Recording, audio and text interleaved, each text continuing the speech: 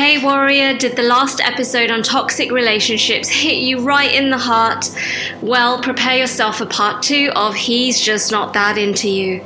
This is your wake-up call from your BFF. My aim is to offer you that honesty that comes from a true friend. When we're in shitty relationships, we don't want to hear the truth.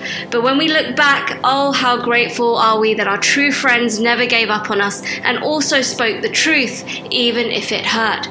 I'm Payal, a creative embodiment coach and sadhak on the dharmic and decolonial path of life, and my mission in this episode is to support your self-reclamation and sovereignty.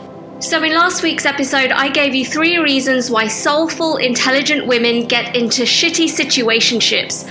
Please go back to listen to the first part, which is episode 2 of season 4, before you continue. I'm sharing the final 3 today, so let's begin. The 4th reason why you can't see the wood for the trees in relationships, despite being quite self-aware, is that you just haven't done your grief work. Rather, it's not something that's part of your way of life. You don't understand how important grief work is to transform your samskara, the psychological conditionings or karmic patterns, which is essential for ancestral and decolonial healing and the changing of your behaviors and choices now. Number 5, you don't truly believe you are worthy of connecting with someone who treats you right. Ooh, take a breath there. I'll give you a question to journal, so write this down. If I knew that I was absolutely worthy of being alive, of being loved, what would I expect from a healthy partnership or friendship? Or any connection for that matter? Pause this if you need to write your heart out. If I knew I was absolutely worthy, what would respect look like from a connection?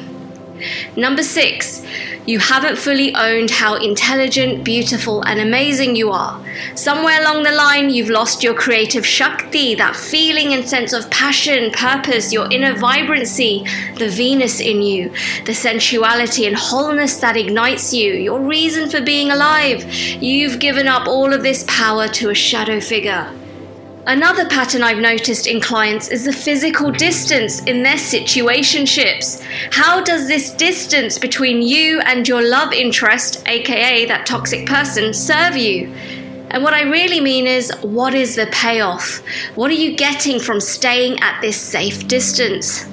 I've just given you the answer there. So I'm going to rephrase this and I invite you to journal this important question. What is this non-committal relationship costing me?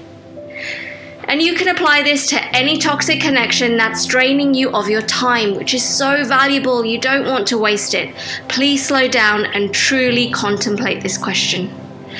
Now, all of these 6 points, including the 3 from part 1, should terrify you into waking up and taking back your power. As your BFF and coach, you need to get your shit together and heal so you can get on with your actual purpose, the impact you're here to make with your healthier self, and that amazing talent you have to share with others. And we've come to the end of our 3 minutes.